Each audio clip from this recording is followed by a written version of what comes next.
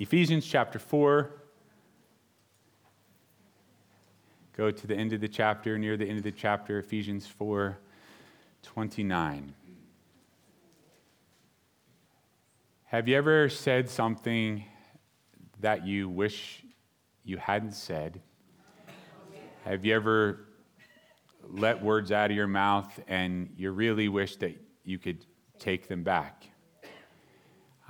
In our apologies, we say things like, I never should have said that.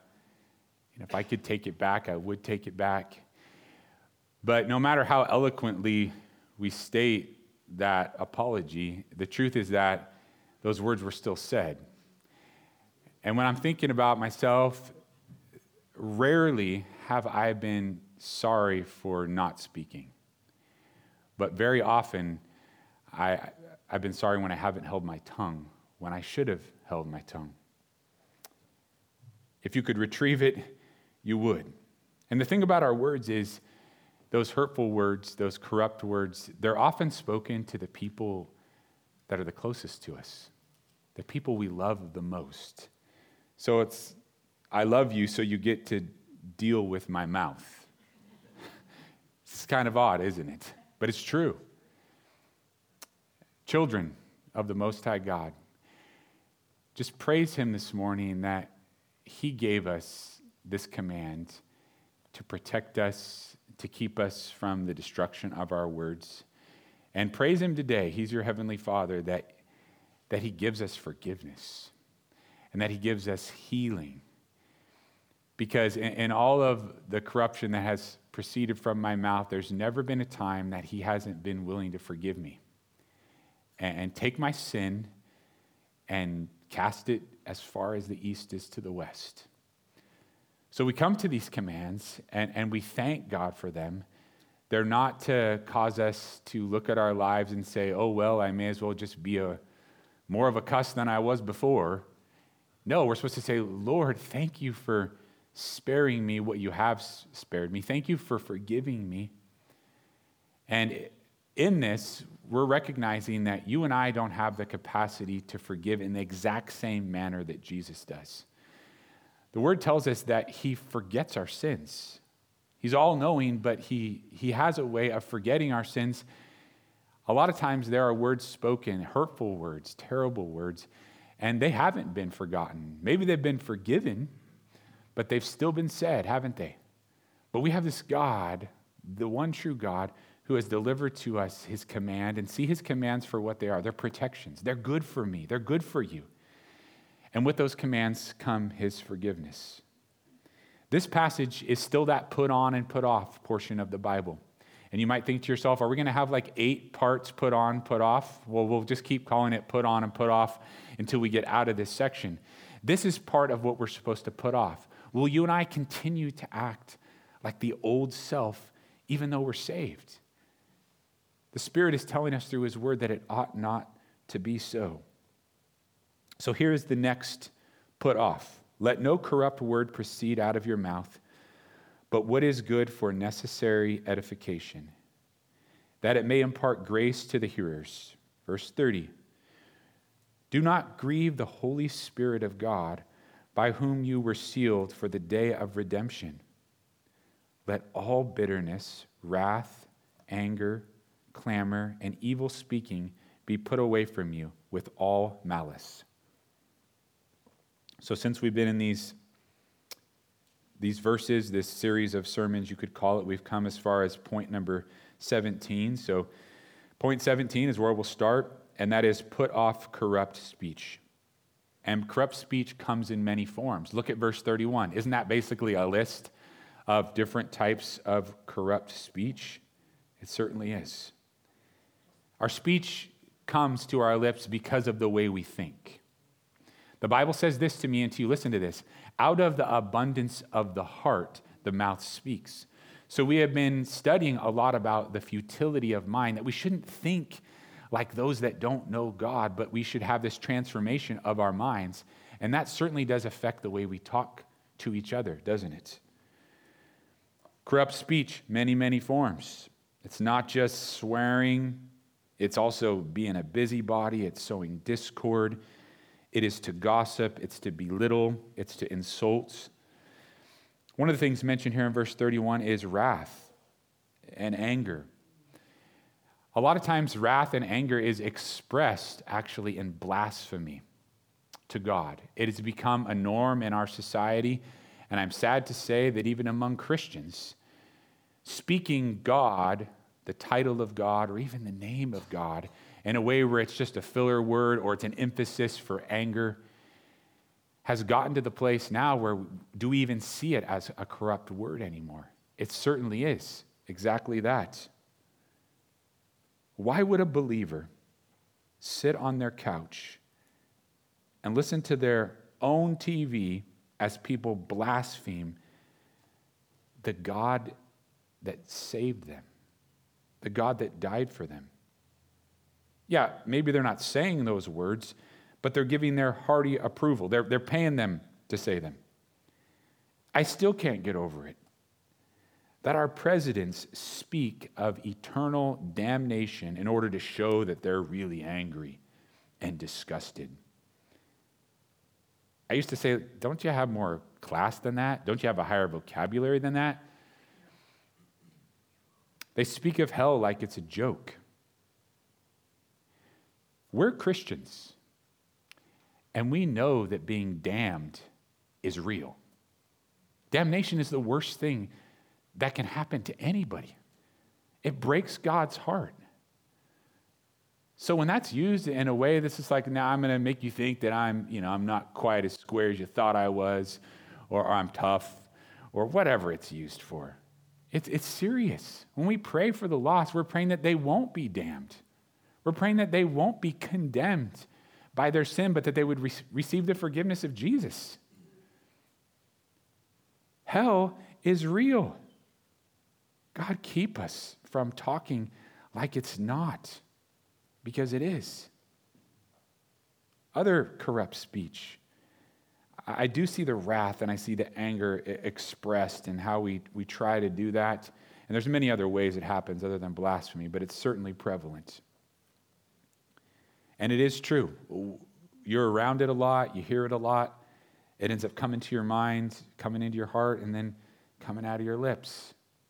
Let's look at bitterness and evil speaking. They're listed for us in this verse 31 and even back in 29. Evil speaking. And then it says malice at the end. What is malice? It's ill intent. It's whenever, now we're not to have ill intent in our hearts, but we're also to not speak in a way where we don't want what is good for people. Being a busybody, that's being corrupt in our words. Mind your own business. That's actually a Bible verse. You can look it up. 1 Thessalonians chapter 4, verse 11. That we're not supposed to be meddling in other people's business. True or not true, why is it my business, right? A lot of damage is done when we meddle. When it comes to being a busybody or a gossip. Think about this. You run across somebody who's a real potty mouth. And then do you wonder to yourself, do they even realize what they're saying? Or is that just the way they talk now and they're numb? It's become so normal that they don't even realize that they're being profane. Well, the same thing is true for a busybody. A busybody can be very self-deceived, not saying that they're a busybody at all. They're just so hungry for that info. There is an ill intent there. There's a malice. Oh, what's going on with them? I don't want bad news about my friends. Do you? Like, why is bad news so popular? I certainly don't want to hear bad news about you. Now, if you need help, that's one thing, but just to know it, to be self-deceived, keep us from those corrupt words, to want to pass them on. A lot of different forms that corrupt speech takes. We won't cover them all. It's very clear in this passage that those words are destructive. They're not just words. Isn't God making that clear to us? That truth or lies or attitudes are spoken in those words. And even if you don't believe God's word this morning, and I hope that you do, of course, don't words hurt you when they're spoken by certain people? So they're not just words. They're powerful.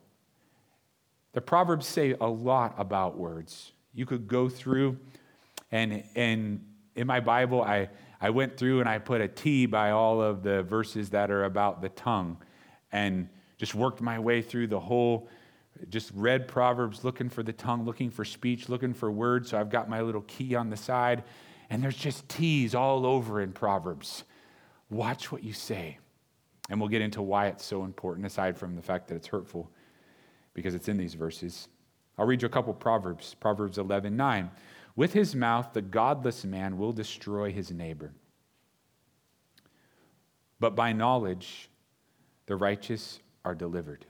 Proverbs 15:4. A gentle tongue is a tree of life, but perverseness in it breaks the spirit. So don't we also get the flip side of the corrupt word in verse 29? We do. We're not to put on, but put off corrupt speech, and we're to put on a speech that is edifying, that builds up. We are to comment in a way that is constructive. That's what edifying is. To build up one another, to strengthen one another, that it may impart grace. So our speech, the word tells us, is to be seasoned with grace. And here it says the point of talking is that others around us would more fully experience the grace of God. Now, does grace ever correct? Does grace ever rebuke? It does. 'Twas grace that taught my heart to fear, and grace my fears relieved. Grace is, when you deliver the grace of God through your words, there's an element there of correction and even rebuke at times. But there's also a great comfort because God's unmerited favor is illustrated through what we say. Yes, we're to gauge what we live and what we do by, has Jesus taught me this? But this is another one. Is it an edifying word? If it is not, then it should not be spoken. And boy, do we need a lot of work in that area. So at times there will be the confronting, there will be the correcting. I reason in my mind, and I hear from others often, well, what I said was true. So I go to the word, speaking the truth in love. If it was true, did you speak it out of love, out of restoration? Oh, no, but it was true, right? If you have a smart mouth, and some of you do, realize that about yourself and say, I'm built by God to use my life for his glory. And I can either be really cutting or I can be very comforting. I can either be really, really destructive or I can offer words of healing. And God does that amazing transformation in our lives as we put on and put off. Some of you have known me since I was a teenager, I think, and you knew me in my 20s, and I'm going to be 50 this year, and I'm just telling you, and this is genuine, thank you for not writing me off, but for illustrating forgiveness, because I have spoken some very cutting and insulting things in my life, even to some of you, even fairly recently, actually. But the fact that we would be able to forgive one another, and I think a part of that is you see the growth in somebody, and you're saying that's got to be the Lord. And that's what he does in us. It takes a long time sometimes, a lot longer than I want it to take, than you want it to take. But it's this putting off of corrupt speech and putting on the words that build up. To think that now, and for a long time actually, I've been able to use words to build up. I'm kind of wondering, has the scale, not that I'm saved by the good verses, but has the scale tipped yet? And if there was a scale of Eddie's words, are there a lot more edifying than destructive? I'm not sure, so I'm just going to keep adding to the edifying, right? Because that's what the Lord has called us to do, to put that off and to put on the new man, the new self, who is created in the image of his Savior. 17, put off corrupt speech. 18, put off grieving the Holy Spirit. Our speech can grieve the Holy Spirit. Isn't that what the Bible is saying? Yes, there's a lot of destruction in our relationships and even in our own lives because of the corrupt words that we speak. And I do know that there are many ways that we can grieve the Spirit. But here, in the middle of these two verses, 29 and 31, we have another result of corrupt speech that's directly tied to God himself. That it grieves God when we speak in a manner that's destructive. We often think, oh, God knows everything. He just looks on at us and he's bored. Not at all. The Bible says here that he is sad, that he is weeping, literally, when we slander, when we gossip, when we meddle, when we manipulate. Our words hurt God. My understanding of the Lord is always getting altered to what is right in his word. Does it do that for you too? And I just think of him as being too disconnected way too many times. And to know that what I say can grieve the heart of God if it's not a word that's fitly spoken, if it's not a word that meets the need of the moment, that God himself, that the Holy Spirit is grieved. The Holy Spirit is a person. That used to mix me up when I was a kid. He's not a human being. He's a person, not a force. He's not just an extension of Father God. He is a distinct person with a personalized mission and personalized emotions. That's what the Bible is saying here. And the Spirit of God who dwells in you, because you're a Christian, is grieved if you speak words that are corrupt, if you speak with malice or ill intent or wrath. That is arresting to me, to know that God is sharing his heart, what the Holy Spirit is going through. And I know that we share emotions with each other, and sometimes it's even hard to say the hurt that comes from the words, and you have to tell somebody, you hurt me badly. This is the Lord telling me that I hurt him when I speak in a corrupt manner. Look at this. We can literally be pushing away the one who gives us the power to change, because none of us can have renewed speech and renewed hearts apart from the Spirit of God. We don't have the ability to walk in that newness of life without him. And then if we're grieving the Holy Spirit, we're pushing away the very one who empowers us to be new creations. Put off grieving the Holy Spirit. Understand that corrupt speech has that effect on God. The Holy Spirit secured your salvation. Isn't that what the word says here? Jesus saved you and the Spirit sealed you. He secured your salvation. So we should be gravely concerned with anything that grieves him, shouldn't we? That's why the word puts it here so clearly, right in the middle in verse 30, telling us, do not grieve the Holy Spirit. He's the one who sealed you. Is this truth about corrupt words and the grieving of the Holy Spirit for you? If it is, stop gossiping in God's name.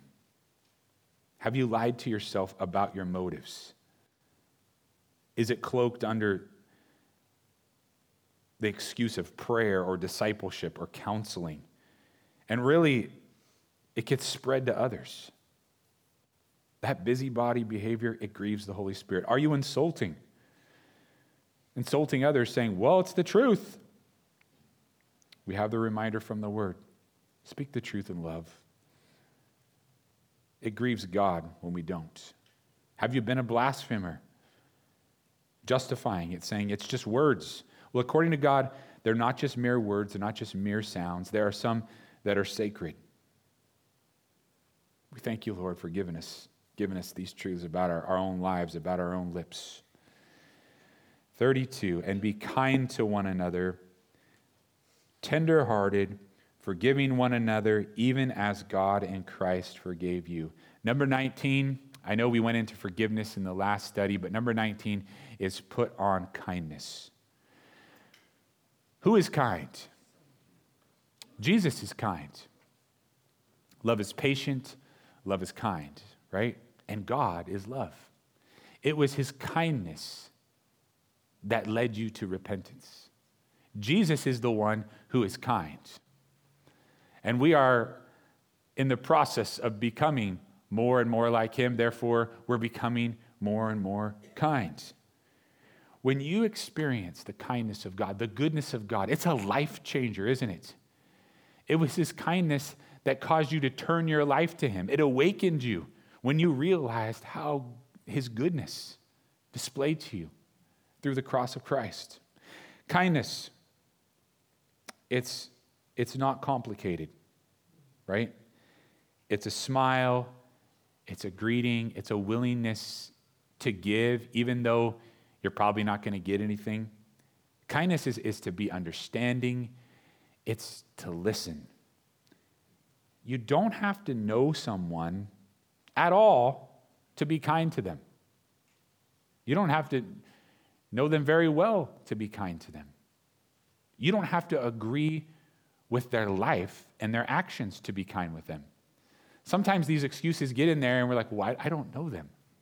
Well, and what's the point? Like, why can't we be kind to somebody that is unknown to us? We don't have to.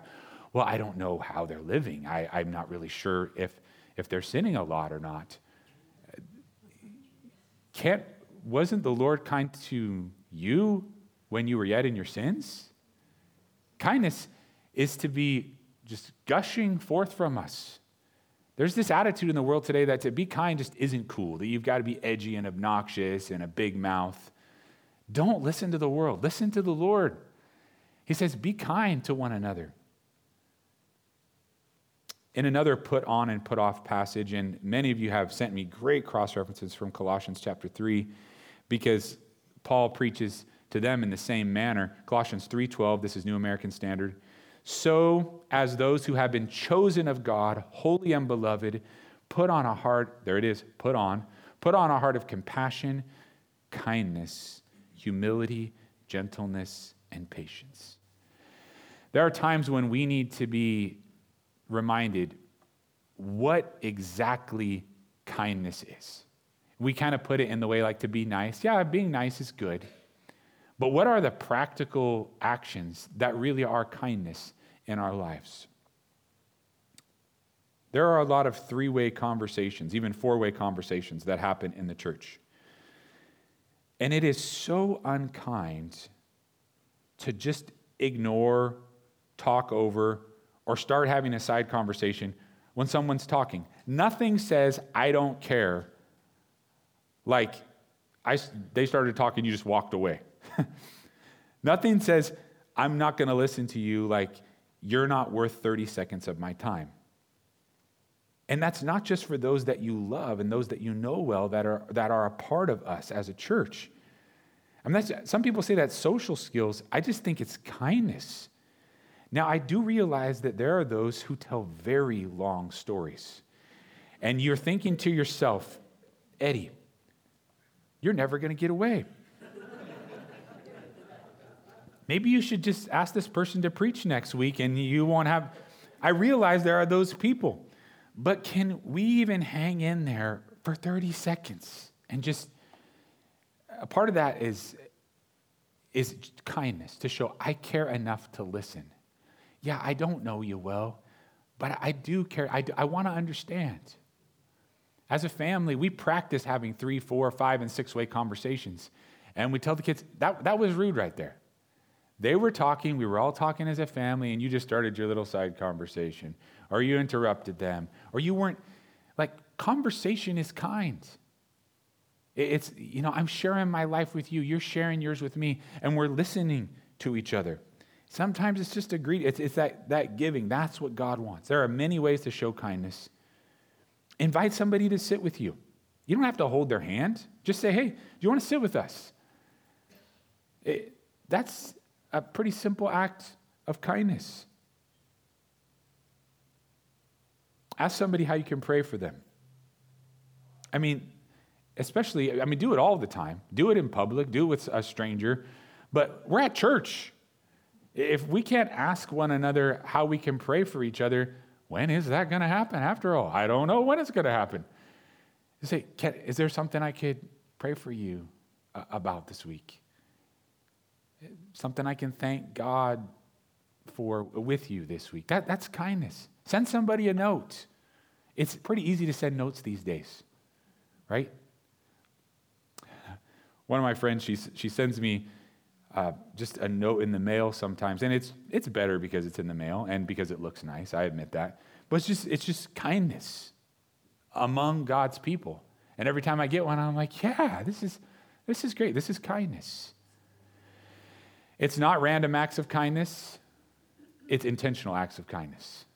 Because isn't it true that they don't happen unless we are intentional about our behavior? And we're not saying like, how am I going to greet? How am I going to reach out? How am I going to show that I really am putting on Jesus by putting on kindness? It's the kindness of the Lord that drew you. Should not the body of Christ have the kindness of God alive in it, in us, so that the unbelieving will be drawn to him? I want to teach the Bible accurately and powerfully and truthfully. But if someone comes to this place and they hear a message that is on or persuasive or established in the truth, and people aren't kind to them, don't the actions speak louder than the words? You said, yes, they did. Yes, deliver the truth. That's one gift. But the kindness of the Lord, put on kindness, the kindness of Jesus for one another. Number 20, put on a tender heart. Ooh, this is a hard one for me because I'm kind of hard-hearted. Put on a tender heart. We often think of a tender heart as a tender heart towards God, and that is extremely important. We should have soft hearts towards the Lord so that we can hear him and we can be ready for what he has to say. But what is this about? This is about a tender heart towards one another, right? That's the command here. This tender-heartedness is very similar to being compassionate.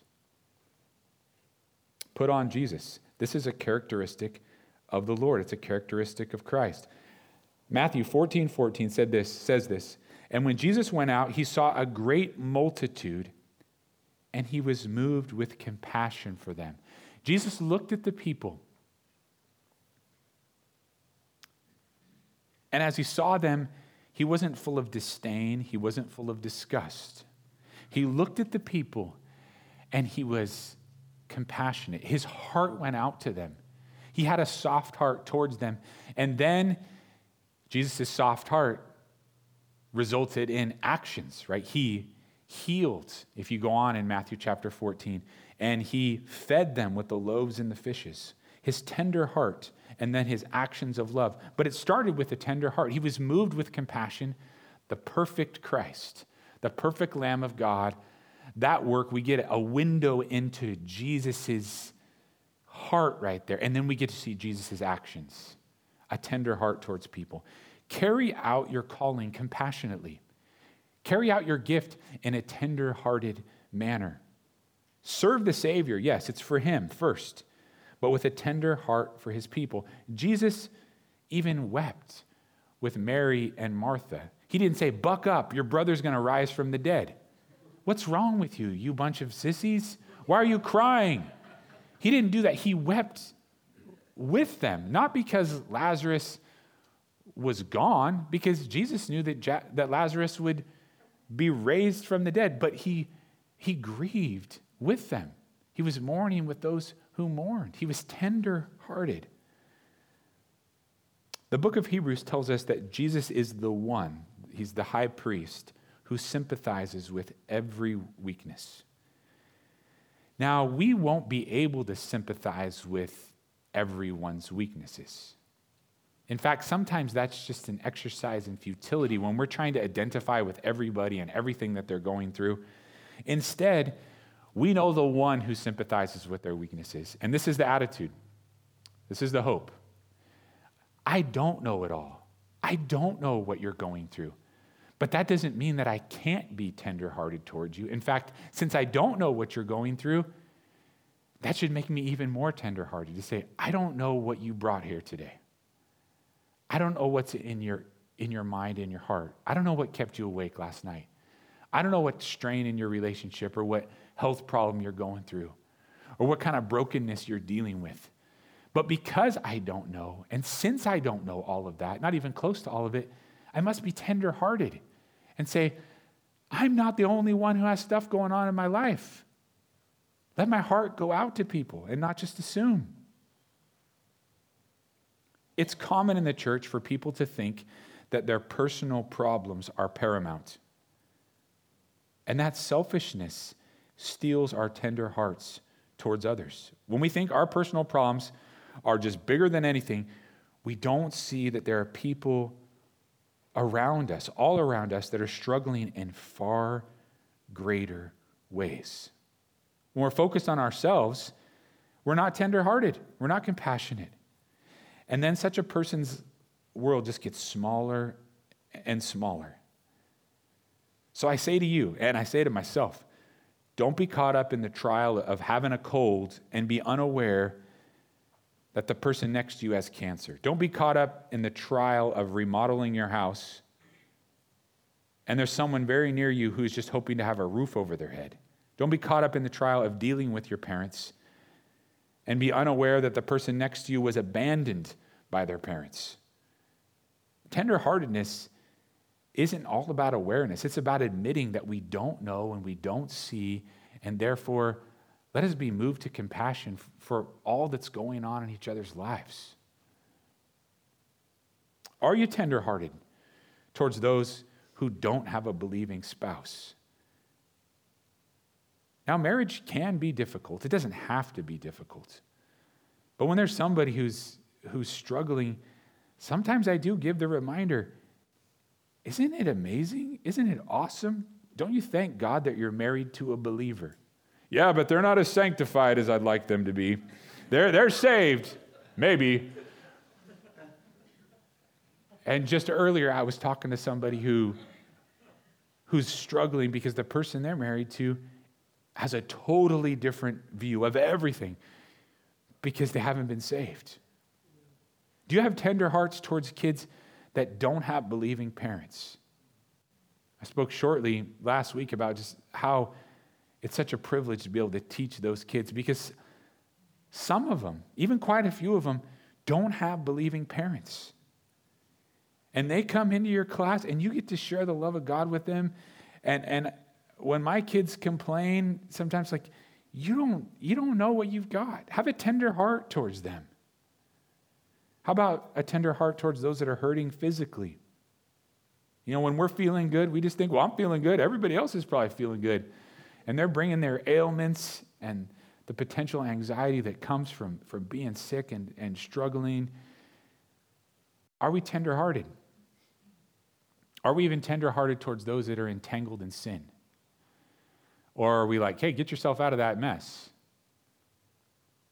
Because when we're ensnared by a sin, it's bad. And people need the tender heart of God extended to them through us. Are you tenderhearted towards those who are prone to give excuses? Those are the hardest people for me. Like they're just full of excuses about why they can't do this, they can't do that, and then I'm not that tenderhearted. It doesn't mean I need to be permissive or passive. I'm just like, man, when are you going to stop being such a wimp? And just, I should feel sorry for them in a way that moves me to compassion. Say, no, I've got to be tender-hearted towards that person. The tender heart of Jesus. Yes, he speaks the truth in love. Praise the Lord that you do that for us. But that tender heart, that compassion, it is to be towards this world. I know as I look on at the unbelieving that they have an agenda and that they're twisted and perverted and that they don't know right, they don't know wrong, and they're after those who they perceive as wrong. But how often do I have compassion on them compared to feeling vindictive? And that's covered here too. I'm not supposed to express my wrath in that way. How often does compassion come into play there with those that I know are terribly off course? And worse yet, they're pouring out all of that sin on our society and bringing it in and say, do I have compassion on them? It doesn't mean I'm spineless. It doesn't mean I won't stand for the truth. That tender-heartedness. How can we do this? How can we be tender-hearted? How can we not be bitter? Covered that a little bit in the last session. How can we be forgiving and not full of grudges? How can we be soft instead of calloused? That we would have a sweetness to us instead of being bitter. How can that happen? Wasn't it given to us right here in the Word of God? It's the love of Jesus. It's the display of Jesus' love. The children of Israel had crossed over the Red Sea. They were super excited. They sang a song that said, I will sing unto the Lord, for he has triumphed victoriously. The horse and the rider thrown into the sea. They had just seen the Egyptians swallowed up by the Red Sea. An amazing victory, obviously provided to them by the Lord.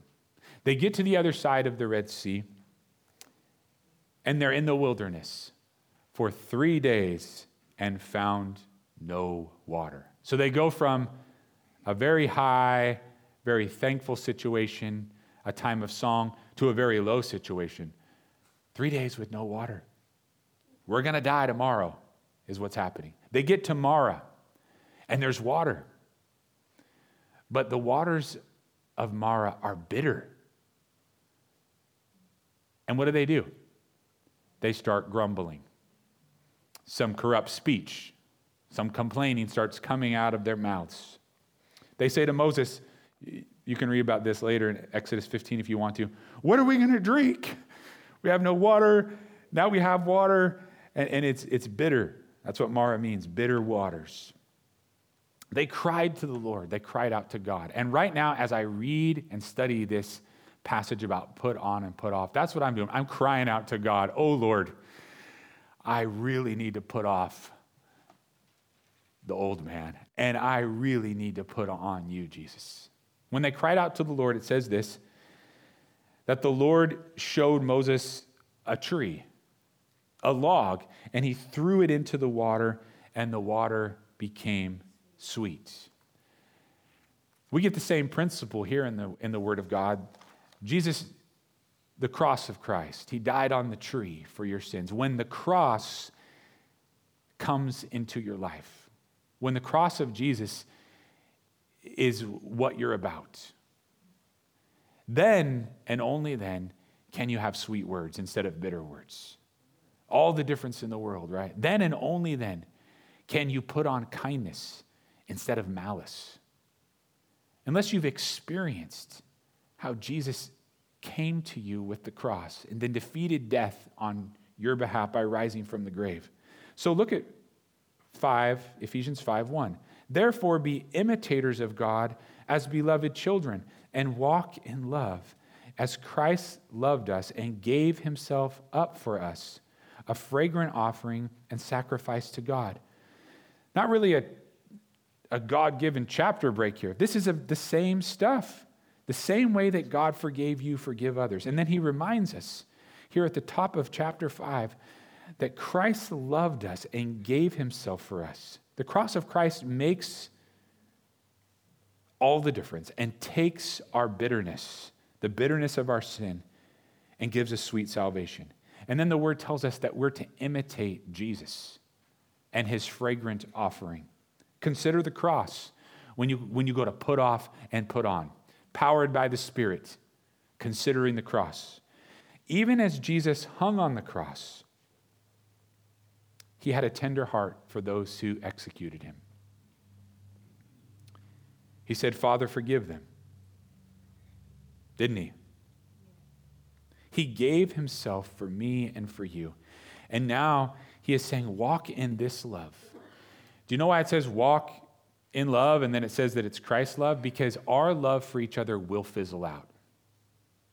Mine fizzles out really fast. I can't be that kind, tender-hearted person. I'll be that person of malice. I'll be that person of destruction with my words, even going back into all the other put-ons and put-offs. But in Jesus, his love endures. Our love fizzles out, his love endures, and the word is telling you and me to walk in that love towards one another. We're going to sing these words in the verse of this song. It says, consecrate me now for thy service, Lord. That's like sanctify. That's like make me different, Lord. I belong to you. Consecrate me now for thy service, Lord, by the power of grace divine. Divine grace imparted to us so that we're empowered to be consecrated for the Lord. Oh Lord, we tell you from the very start right now, before we sing this last song, this final song, that we belong to you. Lord, because we belong to you, we want to depart from iniquity. We want you to be the one that we're reminded of, the one that we live in. Give us that longing, I pray.